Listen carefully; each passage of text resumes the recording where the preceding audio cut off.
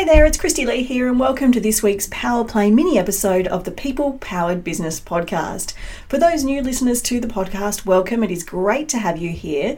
Our Power Play episodes are our mini episodes that we release in between our regular longer form episodes each week, usually coming to you on a Sunday morning with a really short snippet, piece of advice, bite-size insight to help you level up your leadership skills and be the best boss that you can be for your business.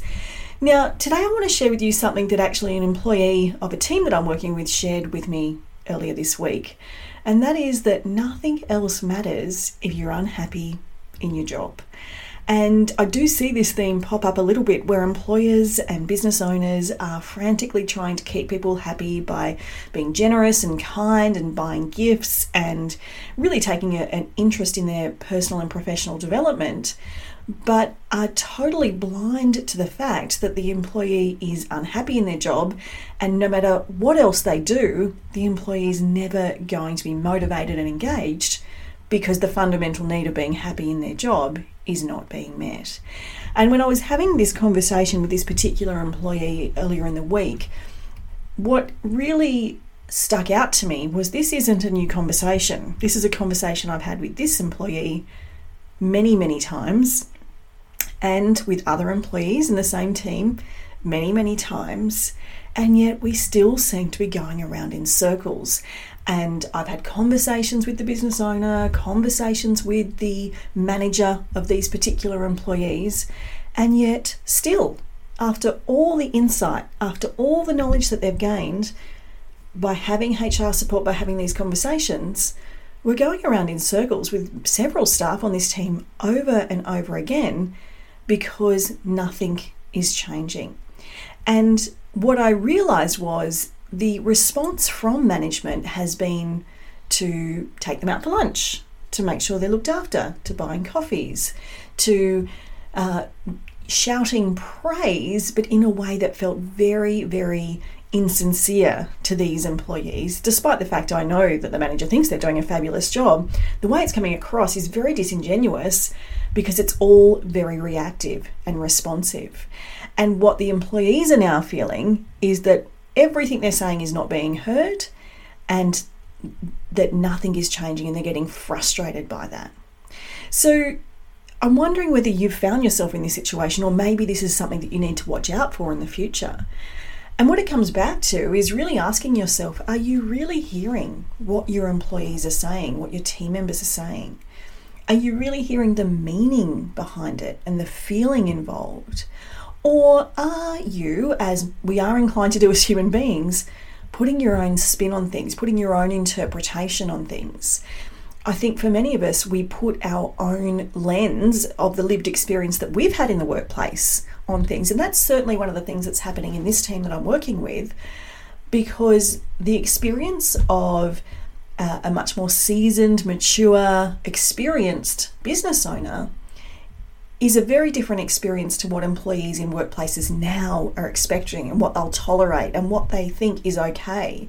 And I think if you've grown up working your early careers in 70s, 80s, 90s, maybe even into the 2000s, it was a very different environment, and it won't cut it these days. So you can't say that just because you had that experience that your employee should expect to have that experience. I was talking to another team about the old ritual of hazing young apprentices and how awful that was, but it was very commonplace in a certain generation. So we can have a tendency, very subconsciously, to put our own, lived experience into things, and we start to make assumptions about what's happening, why it's happening, how it's happening.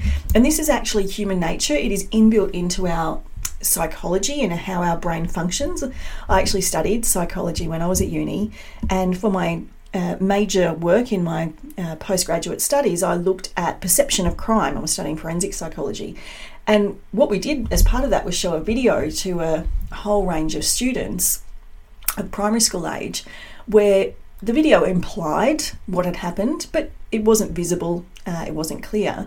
And it's very interesting that as we get older, our assumptions grow stronger. So the younger children said, well, I couldn't see that on the video, where the older the children were, the more they were definite that that's definitely what happened, even though they couldn't see it. So this is a human nature thing that we fall into the trap of as business owners. And what we end up doing is failing to see what's really happening with our team. And then we end up being shocked when they resign or they get really upset. And that's something we could have easily avoided.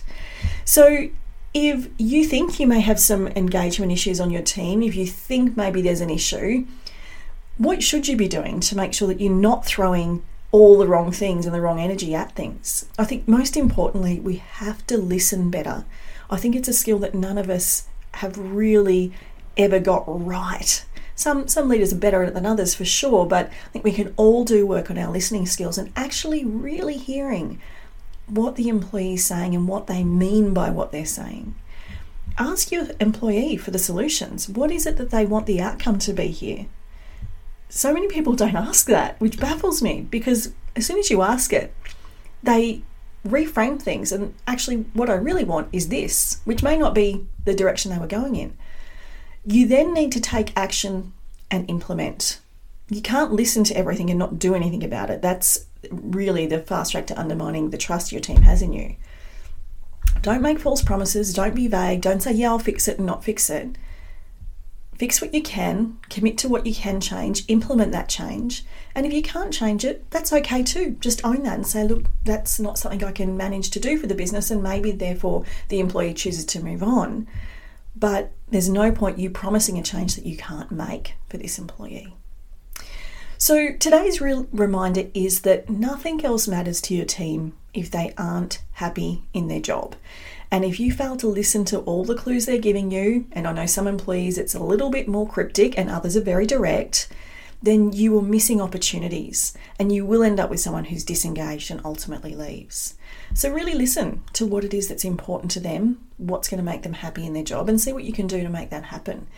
It will create a more engaged team, a more productive team, and that's always better for business. I hope that's been a helpful insight for you today. Thanks so much for joining me, and we'll be back again next week with a brand new Power Play episode.